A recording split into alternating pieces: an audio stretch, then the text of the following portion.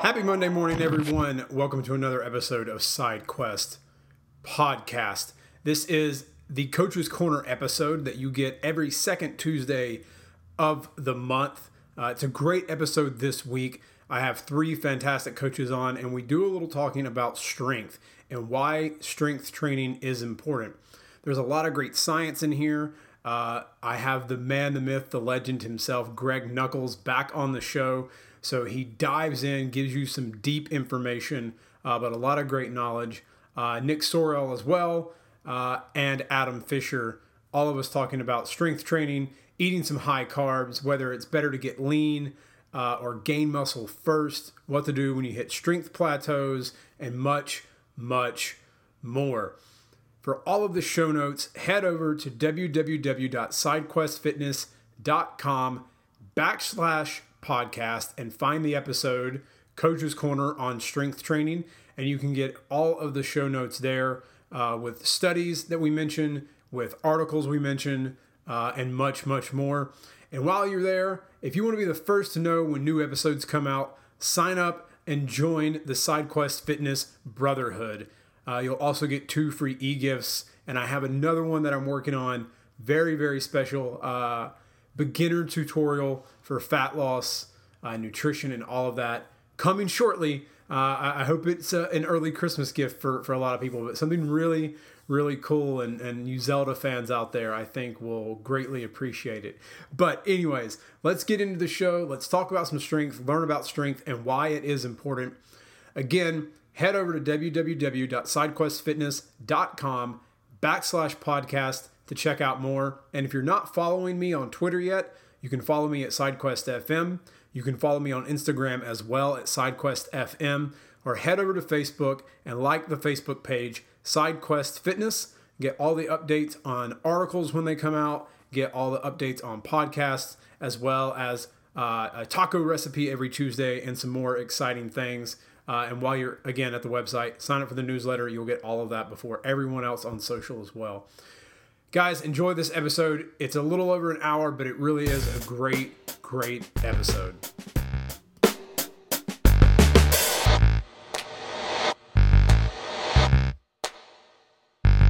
All right, guys, welcome to the show, the 4th episode of Coach's Corner. I have 3 excellent coaches on the call tonight. Welcoming back Adam Fisher. Adam, welcome to the show. Good to be here, thanks. The one and the only Nick. I will not screw up your last name because I'm not going to say it. Thanks for being here, man. I swear someday I will get it right, I promise you. And the one and the only, if you're going to have a podcast about strength training, you have to have the man, the myth, the legend, Greg Nuckols on the show. Greg, welcome back to the show. Hi, good to be here. So we wanted to, on this episode of Coach's Corner, talk about strength training. It's something we all enjoy to do, but sometimes people can get a little confused by it. So we want to sort of wade through the myths, the misnomers, and the BS that's out there, and give you a clearer focus on how to train for strength and maybe why you should train for strength and other things you can do to get stronger, because strength is important. But I'll start with Greg because, Greg is a world record holder was a world record holder. And you're kind of getting back into it. You've had some injuries in the last little while, correct? Injuries and just, a lot of it was just lack of time because for the past couple of years, my priority has been just making sure I don't wind up living under a bridge, and I knew how much time I had to devote to my training and lifestyle and all of that to lift at the level I was before, and I knew I just didn't have that much time to devote to it anymore. So just kind of been in maintenance mode for the last couple of years, but it's looking like I probably won't wind up living under a bridge in the next 3 to 6 months or so. So starting to ramp my training up now. Awesome. Well, It's good that you're not living under a bridge. I'm sure many of us would take you in and give you a place to stay. But excuse me. So letting kind of Greg talk here for a little bit. You wrote an article, a 2-piece article, about how building more muscle mass can help you grow stronger and help you become stronger. And I guess for me and maybe some other people who might be listening, you hear a coach or you hear people in the fitness industry talk about strength, but never really telling you to add more muscle, because a lot of people are kind of scared of that. But when you say add muscle, does that mean that like bodybuilders with as much muscle as they have, should they be squatting and deadlifting more than other people, or is there sort of a difference in muscle type? Or well, okay, so there are two major reasons bodybuilders don't tend to lift quite as much as powerlifters, and also I just need to throw this in there: bodybuilders are really freaking strong. And most of them that try their hand at powerlifting are exceptional powerlifters. Yeah. Eric Spoto, current all-time world record holder in the bench press, his background is in bodybuilding. Stan Efferding, who held the all-time total records at 275 and 308, his background's in bodybuilding. Johnny Jackson, mid-800s deadlifter at... it was either 242 and 275 or just 275. His background's in bodybuilding. He's still a bodybuilder. Most top-level bodybuilders are going to be benching over 500 for reps. Like, they are stupidly strong to begin with. And most of them are very, very good powerlifters if they make the switch over. But just in terms of just speaking in generalities, why they don't tend to be as strong as powerlifters, a lot of it just comes down to training, really. Because there are two major factors, two major trainable factors that determine how strong you are. So there are a few different factors that influence your strength. One is just going to be different limb lengths, body proportions, etc. One's going to be muscle origins and insertions. One's going to be more acutely level of arousal. And then, but those aren't trainable. You can't really affect those in any meaningful way through training. So the two things that are trainable are, one, I'll just give this kind of the umbrella term, neural factors. So this would be technical proficiency with the lift itself, and then also like motor unit recruitment, rate coding, inter and intramuscular coordination, stuff like that. And then the other one is just simply how much muscle you have. So with bodybuilders, they have a ton of muscle, but those neural factors tend to be best trained with heavy loads. And so since they aren't training quite as heavy as frequently as a powerlifter would be, they haven't really tapped out those neural factors to nearly the same degree as a powerlifter would have. So that's the biggest reason they don't lift as much. But again, once they decide they want to pick up really heavy shit, it doesn't take them too long to train for that before they're really, really good at that too. So there are basically only two factors you can impact with your training. One is just how good you are at picking up heavy stuff, and two, how much muscle you have to apply that skill with to pick up heavy stuff. So if you've been in the same weight class for, say, 2 or 3 years, your total hasn't really been improving very much, that's probably a good sign that you don't have that much more room to improve via those neural factors. And so to continue lifting more and more, really the simple answer is just to get more jacked. I like that answer. Hell yeah. Get more jacked. So Greg, if anyone was sort of new to it, or even intermediate, sort of lifters, is the best thing for anyone to do to sort, maybe a dumb question, but is it really best to focus maybe for a little while on getting really, really good at the lift and being able to recruit more of those motor units and using more of your central nervous system properly before you decide to add a bunch of like muscle mass and make the trek to lift 500 pounds? In general, I think people tend to be better off trying to build that muscular base first. Biggest reason is just that. 1 second, my dog's freaking out because my wife got home. That's all right. And guys, if you want to chime in, Adam and Nick, if you guys have experience with that, please. Yeah. So like, I think like for a beginner, I think they kind of happen at the same time. So I think a lot of beginners get stronger as they put on muscle mass. Like you can't really focus on one without getting the other at the beginning stages. And then it's kind of pointless to solely focus on strength because for whatever reason, beginners, and this is just in my experience, if they're using 85% of whatever their 1 rep max is, and usually like a normal lifter can get that for like 5 reps. A lot of times beginners, for whatever reason, can get that for 7 or 8.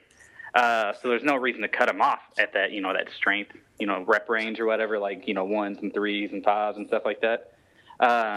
So training in the moderate rep ranges, like 6 to 8, it tends to kind of do the strength and size thing for a beginner.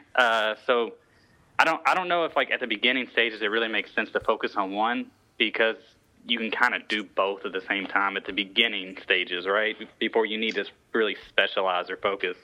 No, I agree. And the point that I was about to make, it was going to be very much in line with that. A mistake I see a lot of new lifters making is just in general having too specialized of a program. So, maybe their whole program is a combined total of like 4 or 5 lifts. So, they are going to build strength and muscle utilizing those lifts, but primarily just in the muscles that are primarily stressed by those lifts instead of having a more well-rounded program and just building a more all-around solid muscular base.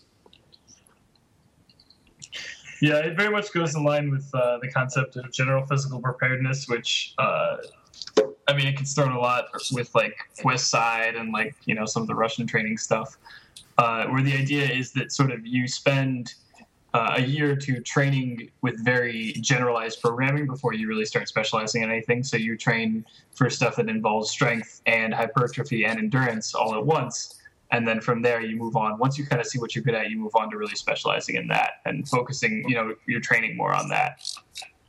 That's a good point. And also, I think people misinterpret the term GPP, general physical preparedness. It seems like most powerlifters have this idea that GPP is synonymous with cardio. Yeah.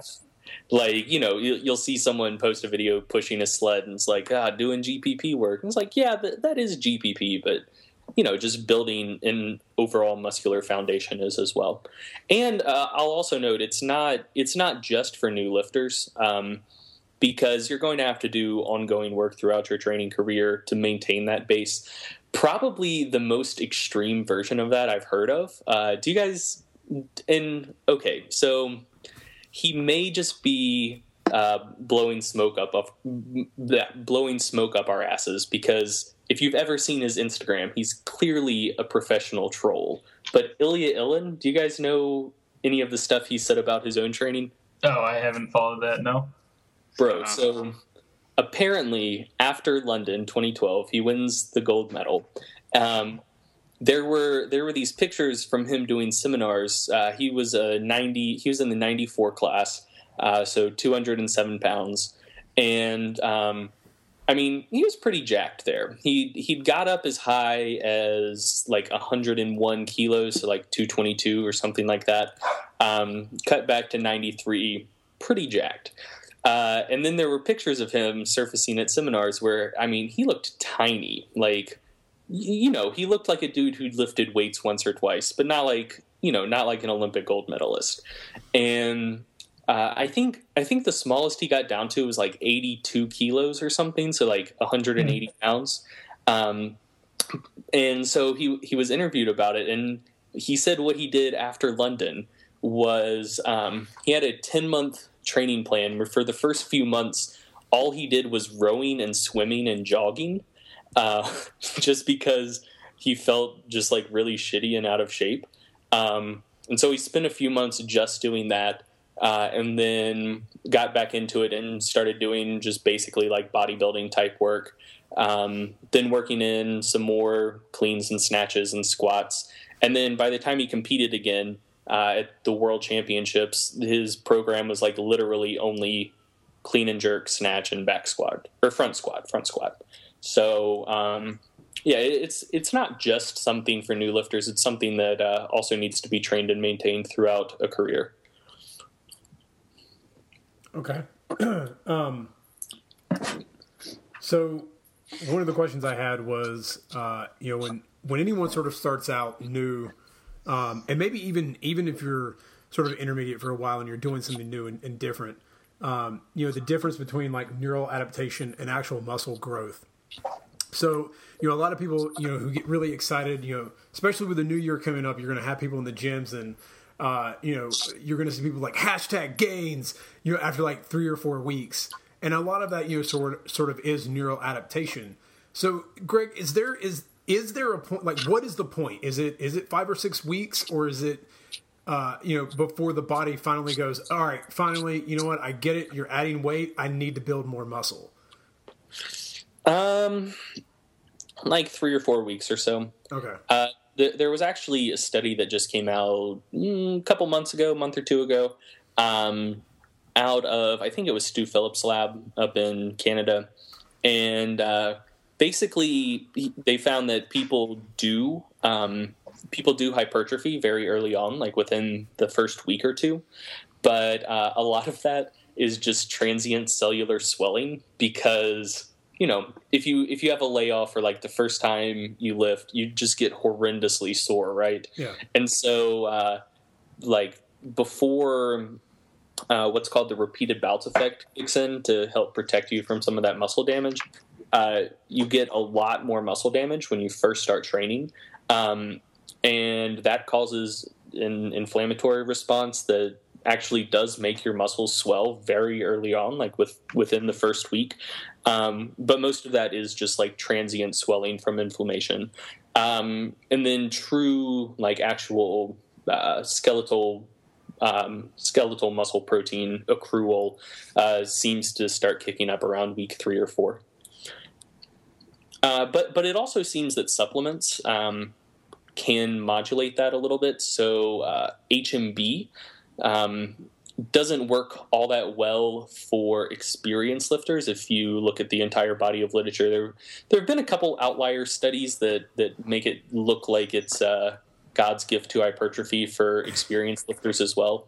But on net, most of the studies show that it doesn't really do all that much for experienced lifters. But in new lifters, it helps with increased hypertrophy, especially early on, because its main role is to protect against muscle damage. And so more experienced lifters do have some adaptations built up to help them resist some muscle damage and some muscle protein breakdown. So on net, muscle protein synthesis predominates and their muscles get bigger, etc. New lifters, since they do have more muscle damage, they have more muscle protein breakdown. And so for the first couple of weeks, breakdown versus synthesis, it's basically a wash. But it does seem that HMB, especially early on, like in the first few weeks that someone's in the gym, it does seem that that does decrease muscle damage and can help with hypertrophy early on. I did not know that. I've seen like tons of ads for the stuff and on the aisles when you go into those into a supplement store, but I didn't know that it pretty much is not that great for experienced lifters. That's good to know. I just kind of reading about that because there are a lot of people who sort of talk about, the first few weeks it's your nerves getting used to it. You haven't really started to gain muscle. So more muscle equals more strength. Is it more muscle equals the potential for more strength? Potential for more strength, right? But to gain, so is it better for someone to start out, in leaning down and then to build muscle, or can you sort of just start? Like, what is, if you really want to build more muscle to get stronger, can you start it fairly, overweight, or should you really focus on getting a little leaner before you decide to pack on muscle? In general, it's better to lean out first. There are a few reasons why, but I mean, the biggest, just to look at kind of the largest end effects, is like when people gain weight across numerous studies, people who start leaner, a larger proportion of that weight they gain tends to be lean mass versus fat mass. So in general, it's like a 2/3, 1/3 split. So leaner people, when they start gaining fat, or when they start gaining weight, it's about 2/3 lean and 1/3 fat adipose tissue. And then for people who are more overweight and fat to start with, it's about 1/3 lean and about 2/3 fat. So it's not that you can't gain muscle, like if you're already overweight.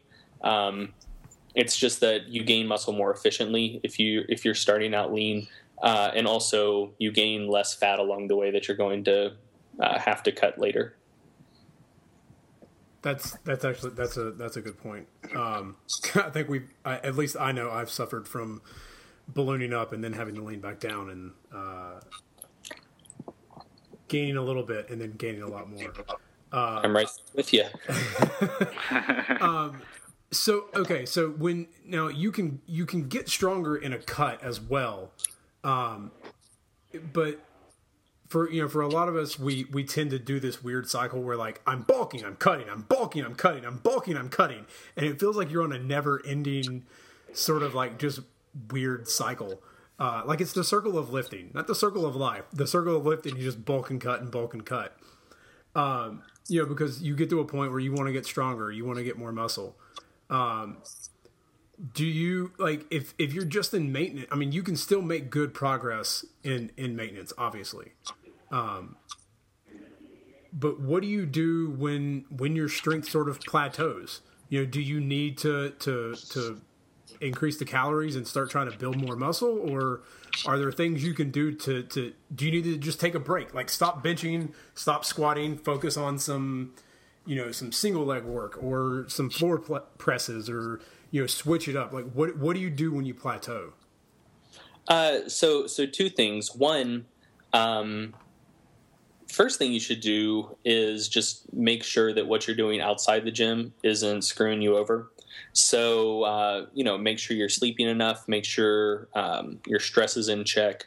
One of the things I was talking about at the start, like the time investment to lift at the level I was before, a lot of that was in just like light physical activity throughout the day. So 3 or 4 times throughout the day, I would do some pull-ups and some push-ups and some body weight squats, and then also 2 or 3 stretching sessions throughout the day as well. Those things can help with recovery from your training, and so that's one. Just make sure what you're doing outside of the gym isn't screwing you up, especially sleep. Sleep is huge. And then if all of that is in line, just make sure you haven't been doing the same shit for too long. At some point, you need to present your body with a novel stimulus, because, what causes you to get bigger and stronger, it's, so we could talk about 2-factor model here, but to simplify it a bit, just basic general adaptation syndrome. So something presents as a stressor and your body responds to it. But then once it's fully adapted to a stressor, like when you're doing the same thing over and over and over, it's not presenting your body with a novel enough stimulus for it to perceive it as enough of a threat to cause adaptation. So that's the other thing. So, I think people use too many calories to kind of make up for poor lifestyle and vanilla training programs. So, if you're doing the same thing over and over and over again, but then you also throw more calories into the mix, yeah, you'll probably get bigger and stronger. But you could have probably tried something else first. Yeah, I'm glad you mentioned sleep, because I think sleep is the one thing that many of us don't get enough of. But it was interesting, because I think you had posted something on Facebook this last weekend about a study that had been done in like Africa, showing that some African tribes still got like 6.5 hours of sleep, whereas that's sort of the average now with us. So that maybe. And people were trying to make a case that maybe we haven't lost our ability to sleep. Well, okay, so there are a couple things with that. One is that, which order to address these in? Okay, so one is just sleep efficiency. So one of the things they have going for them is just exquisite circadian rhythm regulation. So they're getting up and going to bed at the same time every day. And also in terms of like how quickly they fall asleep and how much deep sleep they get. One of the things the article also noted is none of those tribes have a word for insomnia. Like no one has difficulty sleeping, basically. But so there are some studies showing that light exposure in the morning, and then also getting away from white and blue light exposure later in the day, so computer screens basically and most fluorescent lights. When you have that light exposure in the morning, and then also as the sun's going down, getting less and less light exposure, those two things increase melatonin release, help you fall asleep quicker, and then also get more deep sleep and REM sleep. So one, if they're sleeping the same amount as us, it's probably just quantitatively much better sleep, even if it's the same amount. And then two, sleep needs for people just going about day-to-day life and athletes differ quite a bit. So most of the sleep literature thus far has looked at sleep deprivation in just general population and how that affects physical and mental performance. There's a group at Stanford, though, doing some really cool research on sleep extension in athletes and finding some really, really cool stuff. So they haven't looked at strength and power athletes yet, but they've studied basketball players, swimmers, and tennis players, and in really short periods of time, like 2 to 4 weeks, they're seeing just like pretty crazy upside from getting an extra hour or two of sleep per night. So, taking athletes who are already getting about 8 hours of sleep a night and making them get in bed for 9 or 10 hours a night. So the tennis study, all that looked at was serving accuracy. So, whatever. Basketball, it looked at shooting accuracy and saw some pretty crazy improvements there, but whatever, we're not basketball players. But they also looked at sprint times. And so for the distance of sprint they were running, I think it was 60 meters. Times dropped from, no, it wasn't 60 meters. That would be ridiculously slow. I don't remember for sure. Maybe I think it was 120 meters. Yeah. That would make sense given the times. But it dropped from something like 16.5 seconds to 15.2 seconds, something like that. So, I mean, if you've ever coached athletes where speed is important, dropping over a second on sprint times of that distance, that's absurd. And they found similar things with swimmers as well. So some technical improvements, so reaction time to the gun, and then also how many kicks they were getting per time down the pool, but also sprint times for swimming decreased by like 10-15%. So like really, really big improvements in a really short amount of time, which leads one to believe that the typical sleep needs quoted for general population, so 7-8 hours a night, are probably quite a bit, considerably longer for athletes, probably an extra sleep cycle. So, instead of getting 7-8 hours a night, shoot for 8 at minimum, but aim for 9 or 10 if you can. Man, now you're telling me I gotta make my bedtime 8 p.m., Greg. Dang it. I'm I'm not saying you have to. I'm just saying you'll be small and weak forever if you don't. Yeah. So. Thanks. I already feel small and weak. Now, just to reiterate, like they haven't actually studied strength and power athletes yet. And also keep in mind, these are D1 collegiate athletes, so they're probably training quite a bit harder than the average gym rat is.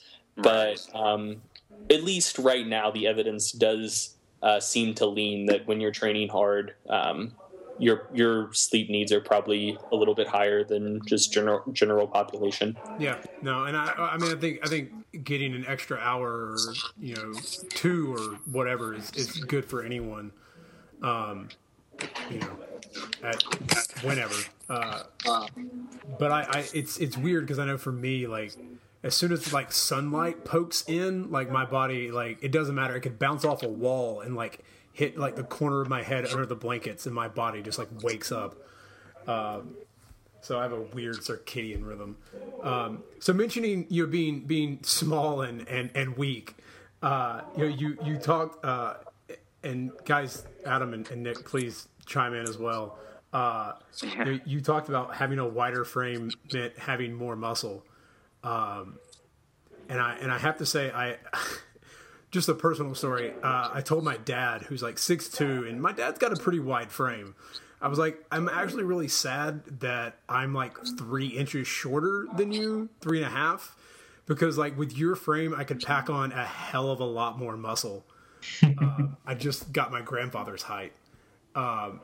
But I think you can sort of see that in people. Like if you put The Rock up against like Charles Barkley, like The Rock up against any of us looks huge, but next to like Charles Barkley, he looks tiny. Really? Yeah. Have you seen that picture of him and Shaq and Charles Barkley like standing next to each other? Yeah, he looks like he's 5'8". I saw. Yeah, he looks like a kid. Yeah. I saw the one with him and Yao Ming and Kevin Hart though. I'm going to find that photo, and guys, it'll be in the show notes because I have a feeling that's going to be hilarious. That actually mentally in my head is already a hilarious photo. So does height also play? I mean, because you said wider frame, so the wider you are is one thing, but I mean, obviously height plays a lot into that. So if someone's like 6'7", 6'8", sometimes like in collegiate sports, those guys tend to have, or sometimes have, a problem putting on muscle. Is height a factor? Like, can you put more muscle on with height, or are you going to have a harder time? Or is it really just width? I think height definitely helps. Obviously, like if you're 7 foot tall, you're probably not going to weigh like 160 pounds. Every now and then you see those like freshman basketball players that do. But I think like more so than height, or just as important, is like just like the thickness of your frame. So I know, like me personally, and you may be the same way, Robbie. Like I have really thin wrists and really thin ankles. Oh, yeah. And I have a background of being really heavy, but it wasn't like a muscular heavy. Like it was like I ate too many Twinkies heavy. I weigh about 175 pounds, 180 pounds on a weekend of drinking or something like that. But I just have really thin wrists and stuff like that. Whereas I'm 5'11", other 5'11" guys that are about the same height and roughly the same size and same strength as me, they're naturally just a lot heavier just because they have thicker joints, a thicker frame, a thicker skeleton. And I saw something on Greg's website where he had uploaded where you could input like the numbers of your ankle and your wrist, and I think it was your neck and your height or something along those lines, and it can determine your muscular potential. So I say like just as important as height, I think like just your general thickness is just as important. Yeah, for sure. Like I'm putting that picture. It's not Yao Ming. I couldn't find the one I was thinking of, but it's another really tall Asian guy. But anyway, yeah, I'm kind of on the opposite end of the spectrum. So when I played sports as a kid, like before I even started lifting, when I was at my best in basketball, I was like 160 pounds, and I looked like a skeleton. And then like after after I'd been lifting for a while, I had a pretty bad back injury and couldn't train for I couldn't train hard for quite a while. But so I used that opportunity to cut down and get lean. And so really not even training. So at the time, all I was really doing was just push-ups and pull-ups because bench depresses me and I couldn't squat or deadlift. But I got down to 190. And I literally could not see myself getting smaller than that. I was teeny tiny, and I'm about 5'9.5". So, and frame size does definitely make a difference. What you were alluding to on my website, that was some research by Dr. Casey. It's B-U-T-T. I don't know whether it's butt or butte. I'm just gonna. I hope it's butt. But yeah, it's butt. he found among drug-free bodybuilders that there was a very strong relationship between wrist and ankle size and how much muscle they could carry on their frame. And then there's some other research linking other joint breadths to lean mass that people carry. So that's a notion that's well supported by research, and it's not necessarily a causative factor. So there are probably people with small frames that can still put on quite a bit of muscle, and people with larger frames who just aren't as gifted for putting on muscle. But it does seem to be one of those things that correlates fairly strongly. Does that so in the case of if, like me and Nick, you have very small wrists? Because I read that in the article and I was like, I'm not even going to measure my wrists because I can already tell I would be depressed. Because my forearms never grow, and I feel like it's partially because I have tiny hands and really messed up fingers. But that's a different story. So will that affect your strength? Will someone because they would have the potential if they have a little bit of a wider frame or some wider joints and a wider wrist or ankle, if they're able to put on more muscle, does that mean they have the potential to be stronger than maybe their brother who has a smaller wrist?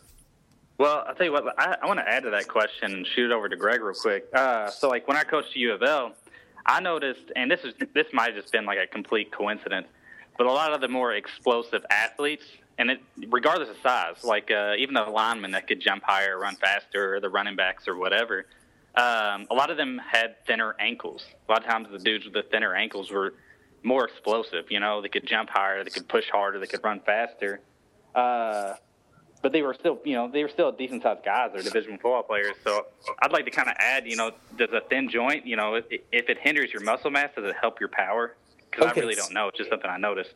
So thin ankles, that's a really interesting one. A lot of that has to do with the ratio of muscle belly to tendon for your gastroc. So right. the big muscle on the back of your calf for the listeners. The longer your tendon is, one, that's going to make it's just going to make your ankles look skinnier because your the calf muscle itself is just bunched up right behind the knee, so it looks like a strawberry on a popsicle stick almost. Right. But the tendon is actually what stores the vast majority of the elastic energy in the muscular tendinous complex. And so that's not necessarily quite as good for maximum strength, but when it comes to power output, that is considerably better. So for sprinting, jumping, changing directions, stuff like that, it does help to have the higher muscle belly for the calf and longer tendons. Okay, cool. Interesting. Okay, but does that for strength? So since we're talking a little about and power is included in strength as well, but if you're not an athlete, let's say you got brother 1 and brother 2, if one does have wider wrists or ankles or whatever, does he have the potential to be stronger, or can even if you get to the point where say brother 2 with the small wrists, reaches his potential of muscle, he can still get stronger, right? Even if his body's like, well, we're not going to grow anymore. Yeah, I mean, like if the smaller one lifts and the bigger one doesn't. Well, yeah. they're both, but like if they're both lifters and you know, in some aspect, then generally the bigger one's going to have the advantage. Okay. Well, good to know. Me and my brother are actually a pretty good example of that.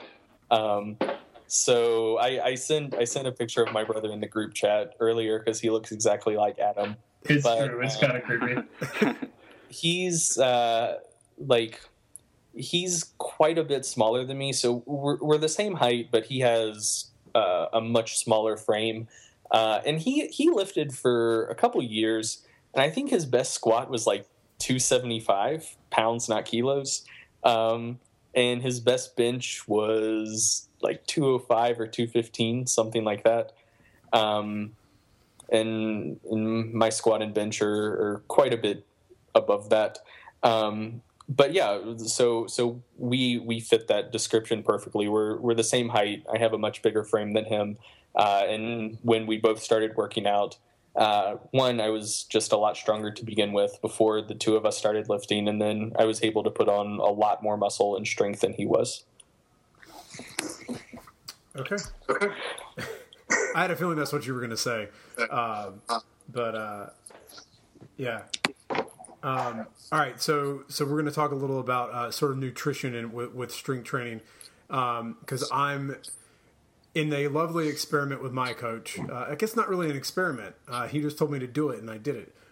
So I'm eating really high carbs because we're packing on some muscle mass to help me lift and finally reach my goal of a 400-pound deadlift, which I would have reached last year, but lifted like an idiot and hurt my back. So I took a break from deadlifts for a couple months. So I know, Greg, you had a friend who had a few days to do some experimenting and packed on some really good lean muscle and upping his carbs. Is that something that, would benefit someone who's trying to gain strength, like to take 6 or 8 weeks and ramp carbs up to like 500 grams and really just focus on adding as much muscle mass as possible and then going back to strength training? Like you're not really going to lose a lot of your strength in that time frame. It helps more indirectly than directly. So, I mean, when you ramp up carbs, like you're going to get glycogen supercompensation. So, that's going to, like, if you got, say, like a DEXA or underwater weighing or something like that, that would reflect as a lot of more lean mass really quickly, just because your muscles would be holding more glycogen and water. But so when you lower the carbs again, like that's fairly transient. The biggest thing you get from that is carbs are your body's preferred fuel source for high intensity exertions. So, if along with that, you're also trying to ramp up training volume, which you should be if you're trying to put on some muscle, then the increased carbs are going to give you more energy for that. So it's basically the extra carbs help fuel harder training more so than just directly making you jacked by themselves. Gotcha. Have you ever done anything like that yourself? Have you guys any of you guys ever done anything with carbs really, really high, or do you sort of keep them fairly moderate? Oh, I mean, I'll say personally that I have gone through various high carb segments of my life. Usually when I get like kind of poor and like all I can afford is like a crap ton of soda. But I will say that I at the very least have not seen any negative side effects from that. I have occasionally seen that, it might be a little bit stronger for a little bit, but it doesn't necessarily tend to last or anything like that. That's just N equals 1, though. I guess that's just one testimonial. Yeah, most of my high carb experience was back when I played sports. So like when I played basketball, most of the other kids would have like Gatorade, water, or something like that. I would bring a 2 liter of cheer wine. Yes.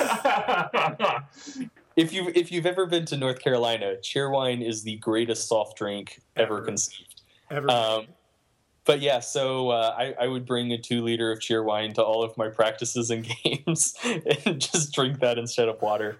I just had this vision of Greg like on the basketball court running around like, Greg, you're going the wrong way. I'm all hyped up on Cheerwine. No, I mean one, Cheerwine is caffeine free, so I could drink. Yeah, so I could drink it for night games, and I was still fine. But yeah, I mean it's a source of simple carbohydrate and water, so whatever. It worked. There are certainly better sports drinks out there, but it worked reasonably well. And I mean, at the time, I was like, I'm someone who's prone to tunnel vision. So when I get on something, like, it's the only thing I do. And so at that point in my life, kind of a typical schedule for me was I would get up early and go for a jog and like just shoot baskets in my yard before school. And then I'd go to school, practice after school. Then after that, go to the Y, play basketball for like another 3 or 4 hours, lift some weights, and then go home, go to bed, and repeat the process. And so I needed a ton of, well, just calories in general, and then also carbs to fuel all of that. So Cheerwine was the soft drink of champions at the time. But I haven't really done a high carb experiment on myself since I've been a lifter. I will say that there was also a period in which I could not find Gatorade powder at my local store, so I was just buying Tang instead. Tang was my pre-workout, my inter-workout, and my post-workout. You were basically an astronaut. Yeah, essentially. Like a really swole astronaut. Yeah. I do have to say,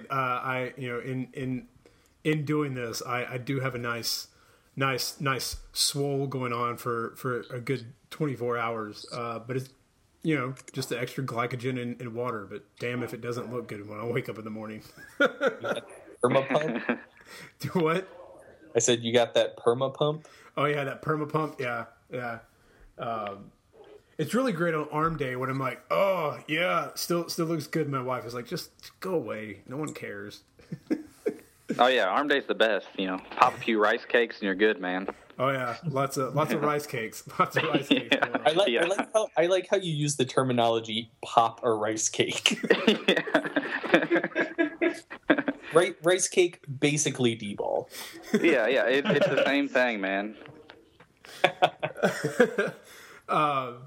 Okay, so basically, if you really, really want to get really strong, you need to get jacked as well, because that's going to give you the more potential to gain strength. Greg, are there any weird things you've noticed in your training that have helped you get stronger, or things you've done that might be sort of abnormal but work? And silence. Yeah. Well, the hard part is like you say abnormal, and what I hear is like just normal stuff that hasn't been normalized yet. Like I hear like not to say that like I think that that I ever do stuff that's cutting edge or like never been done before, but it's like sometimes, for example, like Alex Viada's hybrid training stuff. It's like, like 10 years ago, you had so many articles out there saying like, oh, well, you can't combine cardio and heavy lifting. That's impossible. Yeah. And then he did it. And it's like, well, obviously we just didn't quite understand the model, obviously. It's funny because I feel like everyone who was writing those articles had literally never looked at the NFL. Yeah. Right.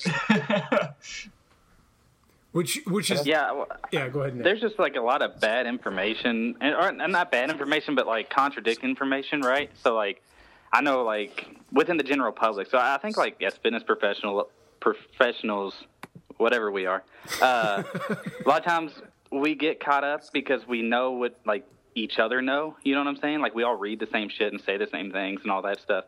Whereas like the general population, the people that are trying to take what we're trying to give them and put it to use, they're not near as advanced as we are with their knowledge, right? So like to them, like they get real caught up in rest days, and yeah, you should take rest days. But like I know personally, my squat didn't go up until I started squatting 3 or 4 times a week, right? Whereas for a general population person, they think they shouldn't do that. Squat once or twice a week, and then you got to recover the other couple of days. So I think like you got to kind of experiment and really pay attention to what you're doing. Like if you're squatting once or twice a week and it's not working, you need to change that. Just because some dude online said that you need to squat once or twice a week, if it's not working, it's not working. You got to change it up. So I think like it's really important to track things and then kind of experiment on yourself. And if you need to do more, do more. Don't get too caught up in that being afraid you're going to overtrain or any of that crap. I feel like the pendulum has almost swung too far back the other direction. Where so last summer I was in Orange County, California, and there was a group of young lads there who they were it was obvious that they got all of their information from YouTube, and so my first day there I was doing some rep work on squats, so I was doing 495 for 3 sets of 10 to 12, I think, and so That's crazy. But go on. So they saw me doing warm-up sets, and they stopped me when I was doing it was either 225 or 315, something like that. And they saw I was doing it for 10 reps, and they were like, "Why are you doing so many reps, bro?" And I was like, because I want my legs to get bigger so I can squat heavier things. And they were like, well, so and so and so and so, and just like various people on YouTube, they were like, yeah, they say you should never really go over 3 to 5 reps, and that you need to squat 4 or 5 times a week if you want your squat to go up. And I was like, I don't really know how to put this, but I squat over 150 pounds more than any of them. Yeah. Does anyone remember the really funny Charles Poliquin post a while back where he said that you have to squat at least 14 times a week in order to see any progress? Oh God, no. No, dude, I actually really like I really like him, but I don't know. Some of the stuff on his his steak and nut breakfast thing. I did that for a while and got really fat, so I don't know. Yeah, he had this. It was some article about it. I can't even remember what it was about. It might have just been about improving your squat, but he worked it in as a single line, no explanation, no nothing. It was just oh, by the way, if you want to improve your squat, you have to squat at least 14 times a week. That's how all the pros do it. And then just nothing else. There was no lead up, no explanation, just that line. And I died of laughter. 2-a-days, man. Yeah, 2-a-days. Yeah. Every day. Yeah. I will say the time I saw the most progress on my squat was when I was doing 2-a-days squatting. Oh yeah, there we go. It does make a difference, and actually, to this point, I wouldn't say most, probably 50-50. But a hefty proportion of the research supporting higher training frequencies thus far is actually done on 2-a-day setups, mostly in female collegiate athletes. And honestly, that type of stuff has been more eye-popping than just the increasing training frequency via more sessions throughout the week. There was one.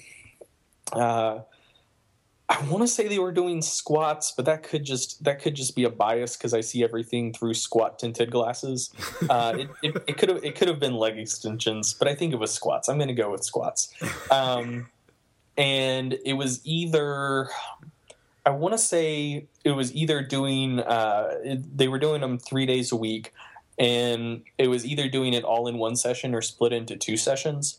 And the group doing them over 2 sessions a day, it was something crazy, twice as much hypertrophy and strength progress. And then also there was a EMG proportion of that study as well, looking at total maximum EMG amplitude for when doing maximum contractions, and that improved as well. So indicating that it wasn't just an increase in muscle and strength, but some of that increase in strength was driven by actually being able to recruit the muscles better by splitting the volume up, doing 2-a-days instead of just doing it all in one session.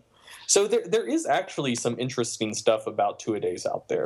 So in that case, if you were going to do that to improve your strength and leg growth, would you, like, if you had a total of 40 reps, are you saying you would do like 20 in the morning and 20 in the evening? Like, how would you, or are you literally going to go for like 100 reps in a day? Like, how would you split that? I don't know. I don't know why you're doing 100 reps in a day in the first place. But if you are, more power to you. One second. I'm finding that study again right fast. I mean, I did 2 weeks ago I was doing 60 reps of front squats because I had 3 sets of 20. Rough. I bet that was awesome. Yeah. Yeah, it was awesome until I was a little sick that week, and it was the last day, and I hit the safety bar on the squat rack and ended up busting my butt and bruising my tailbone. Yeah, dude. Every now and then I'll be like, I'm going to do 12 today on squat, and then I'll get to 8 and be like, all right, 8 sounds good. You know? I've been doing 12s for a while, actually. I stopped squatting heavy, which is really unfortunate. Yeah. Okay. So here's the study I was thinking of. Distribution of strength training volume into 1 or 2 daily sessions and neuromuscular adaptations in female athletes. It was split into 2 3-week blocks. So the first 3-week block, they were training once a day. And then the second 3-week block, they did the same training volume split into 2 daily sessions. So if anything, you would expect that to not work quite as well because, in general, the work you do at the first part of a training block tends to be more effective. But during that first 3 weeks, they didn't gain any strength, any muscle size, and there were no increases in muscle activation measured via EMG. And then in the second 3 weeks, it was an average gain in strength of 5%, significant gain in muscle mass, and gains in maximum EMG as well. And then there was another one, I just remember this as I was pulling up my sources, comparisons between twice daily and once daily training sessions in male weightlifters by Hartman. And they split them into 2 groups, one training once a day and one training twice a day. Again, just a 3-week study, but the twice daily group their strength increased 5.1% versus 3.2%. And EMG, so maximum muscle activation, increased 20.3% versus 9.1%.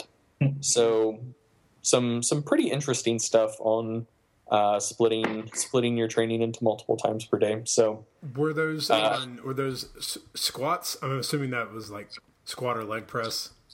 The one on weightlifters was squats. Yes. Okay. All right. So I mean, and that makes sense. You're getting more volume and you're getting more tears on the muscles. But awesome, cool. So what are some tips that you guys would give anyone who's so this will go up in November. What are as people get ready for the new year and people might hear this in the new year, what are some tips you would give anyone for proper ways to gain strength? I mean, obviously, if you're new to the gym, you don't want to go squat twice a day. Squatting probably once is going to be enough. But what are some tips you would give in how to gain strength and looking at it long term, and how to build and continue to grow and get stronger? Nick, we'll start with you. Okay. I think it's really, really important to track your lifts. That way, I think if people get either they don't really know how strong they are, or they don't know when to change. I think tracking your lifts kind of like it lets you know where you're at. It gives you a number to shoot for. That way you can, I got 85 last week. I'll try and get 90 this week or whatever. And it also lets you know when you need to cycle your lifts. So if you've been stuck on bench press at 225 for 3-4 weeks now or something like that, maybe you're achy or whatever, it kind of gives you a couple signals that maybe I need to switch over to dumbbells, or maybe I need to switch over to something. That way you don't get stuck doing the same thing for too long. You can keep that progressive increase. So I think tracking your lifts is something really important that a lot of people you see in the gym nowadays that they just don't do. Yeah, that's actually a really good point. I see guys all the time, everywhere, not even tracking, and then I see guys doing crazy things, but they're tracking. And my thought is, well, at least you're tracking. You're getting better. Yeah. At whatever you're doing. It's kind of like, if you don't know where your money is going because you never look at your bank statement, then you wonder why you're always broke. Well, it's those late night Taco Bell visits, or those stupid games you bought on the App Store, that tally up. Right. But same thing. So, Adam, what are some things you do for yourself or for clients, tips that you would give people in how to get strong, how to maintain it, and how to continue to grow over time? I'll say that some people sort of overestimate how much effort they really need to put in to get stronger, or even to maintain that. If you train literally, 2 or 3 times a week, even just one upper body and one lower body session, that can often be enough to maintain any strength gains that you've already made. And so I get people that maybe they haven't been able to come into the gym as much for a few weeks, and they're asking for me to make their programs easier because they're afraid that they've lost a ton of progress in the time that they've been cutting back. And yeah, you absolutely do have to cut back a little bit when you've taken some time off, but it's not like you have to go back. It's not like it has to be a massive setback. You take just a small 5 or 10% decrease in volume or whatever, and then you just come back to it stronger. It's easy to sometimes people kind of see breaks as being like this horrendous setback, but oftentimes, and kind of going with Greg's somewhat recent article about how you can sort of take time off, and it actually may help set the way for new gains because your body is not as accustomed to the training as it used to be. It can absolutely be a time to rest up and then just push forward again stronger. So the thing I would say, so assuming this is advice to people who are fairly new to it, just starting out, is just find a way to make it fun. I think that's something that people overlook a lot. Because when you're pretty new to it, just about anything is going to work pretty well. Yeah. You don't really need the perfect training program. A lot of it is just like developing the habit of just getting to the gym repeatedly. And so, especially like New Year's resolutioners, for a very short period of time, you have a lot of motivation. You're very confident that you're going to stick with something long term. And most people don't like statistically, if you have a New Year's resolution and you're sticking with it 6 months later, you are a very, very rare exception. And most people think that they're going to be the exception, but obviously most people aren't. And so I think a lot of people, they kind of get into an aversive relationship with exercise. They get like kind of a no pain, no gain attitude, which like past a certain point, that's somewhat valid actually. But when you're first starting out, one, you don't really need to do all that much to make improvements. And two, like if you go into it kind of with the mindset that like if something sucks, it has to be effective, then that's not really going to set you up to stick with it long term. Because you're not looking forward to going to the gym. So you have it's not an extrinsic motivation. So intrinsic motivation, that's kind of like within you, motivating you to do something. So that might be, your goal to lose 20 pounds in the new year, something like that. Extrinsic motivation is just basically doing something because you enjoy doing it. And so we're generally pretty good about doing things we're extrinsically motivated to do, sometimes a little bit too good. So that would be, you're probably not supposed to have like a 5-hour Netflix binge right now, but you do it anyways. That's because the extrinsic motivation to watch Netflix for 5 hours overpowered your desire to do other things. So if training can become something that you genuinely look forward to, if you find a way to make it fun, do exercises you enjoy doing, make friends at the gym, or find someone who wants to start lifting along with you that you enjoy being around. Like just little things like that can go a long way. And then once it does become part of your lifestyle, and once it does become something that's just ingrained in who you are and what you do, then if you have loftier goals, like, let's say you want to be a bodybuilder, or you want to be a high-level powerlifter or something like that, then that's the time that, training doesn't have to be as fun, and it's probably not going to be quite as fun. Like there are going to be things you have to do but don't necessarily want to do to improve towards those goals. But, early on, your first couple of months in the gym, that's not the time to worry about stuff like that. That's the time to, just enjoy going to the gym and working out and making progress towards some more modest, realistic goals. That's a very good point. Have fun and enjoy. And Greg made a good point about, making friends or going with a friend. And I'll put these links in the show notes as well for anyone who's interested. There's a couple of websites out there where you can actually find like a gym buddy.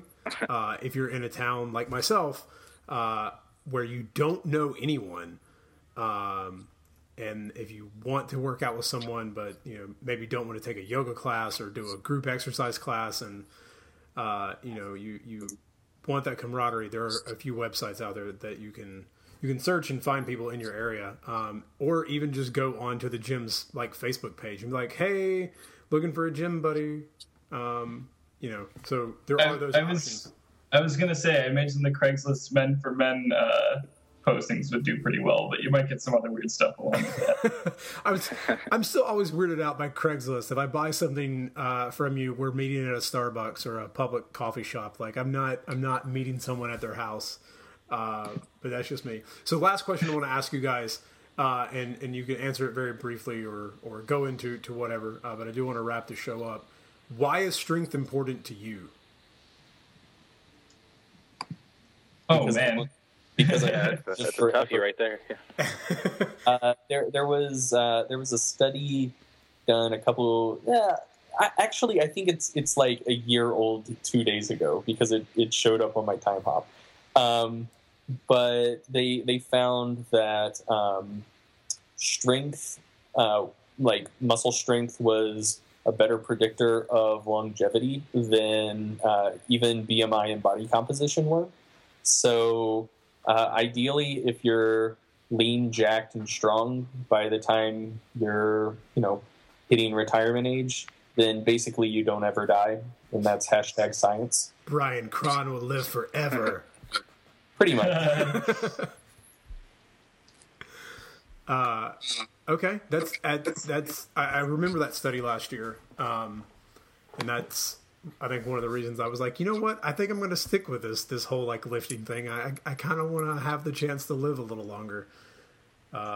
Nick, why is strength important to you?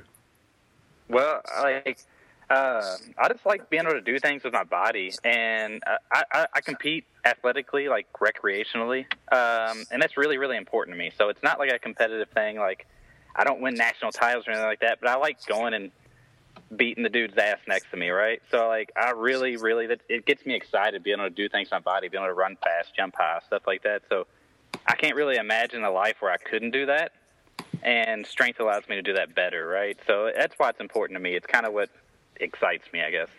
Okay. Adam, why is strength important for you? Yeah, I mean, for those that aren't aware of my story, I'm a almost suicide attempt survivor. I didn't really go through with it, But in the after recovering from that, I really got into lifting for the first time, and it helped me save my life. And even on top of that, I mean, just strength in general, like even before when I was just training and I was just sort of doing bodybuilding stuff, I didn't have any real structure. I didn't really have any plan. I was just kind of showing up to the gym and doing stuff. And it was only when I really got interested in getting as strong as I could that I started actually organizing my training and trying to, actually be smart about it and figure out what I was doing. And the crazy thing is how that's carried over into my everyday life with everything else as well. Like in high school, man, like I was a mess. I was a mess in college too. Like I'm somehow, I got through all that stuff, but I don't really know. Because I was so disorganized and it's so bizarre, to me today to look back on what I used to be before I had this kind of structure in my life. And now just the structure of training, the structure of getting stronger in my life has, managed to make me so much more organized, so much more orderly in my lifestyle. And I absolutely would not be here today in any sense if I didn't have that. So awesome! It's a great way to end in the show. But I hope you guys have enjoyed our little chat on strength and strength training and how to get stronger. I think to wrap it up, as Greg pretty much said, get jacked to get to have the potential to be stronger. So gain some more muscle. If you're a little overweight, lose some body fat, and then you can pack on the muscle, and you have the potential to be hella strong. I'm anticipating getting through this last few days of 600 grams of carbs and packing on some muscle, and then wait, I thought you said high carb. I have to say there's only misleading us, Robbie. Carbs are great. It's really funny when you walk out of Sam's Club with 8 pounds of rice and 10 pounds of oats, and the guy just stares at you like, "What the hell are you doing?" You need a few more 2 liters with that, though, man. It's a good time, but the carb farts are pretty bad. I'm not gonna lie. So anyone who ever experiments with it, just know you're gonna crop dust everyone. Is that even a thing? I've never heard of carb farts. I think you're just. I think it's oat farts is what it is. Yeah. It probably is the oats. Not gonna lie. Yeah. That's probably what it is. But anyways, I want to thank you guys for coming on, Nick and Greg and Adam, and all the show notes you guys can get on the website over at SideQuestFitness.com/podcast. You can get the show notes there. And thank you guys for coming on. Thanks for having me. Thanks, Robbie. Thank you.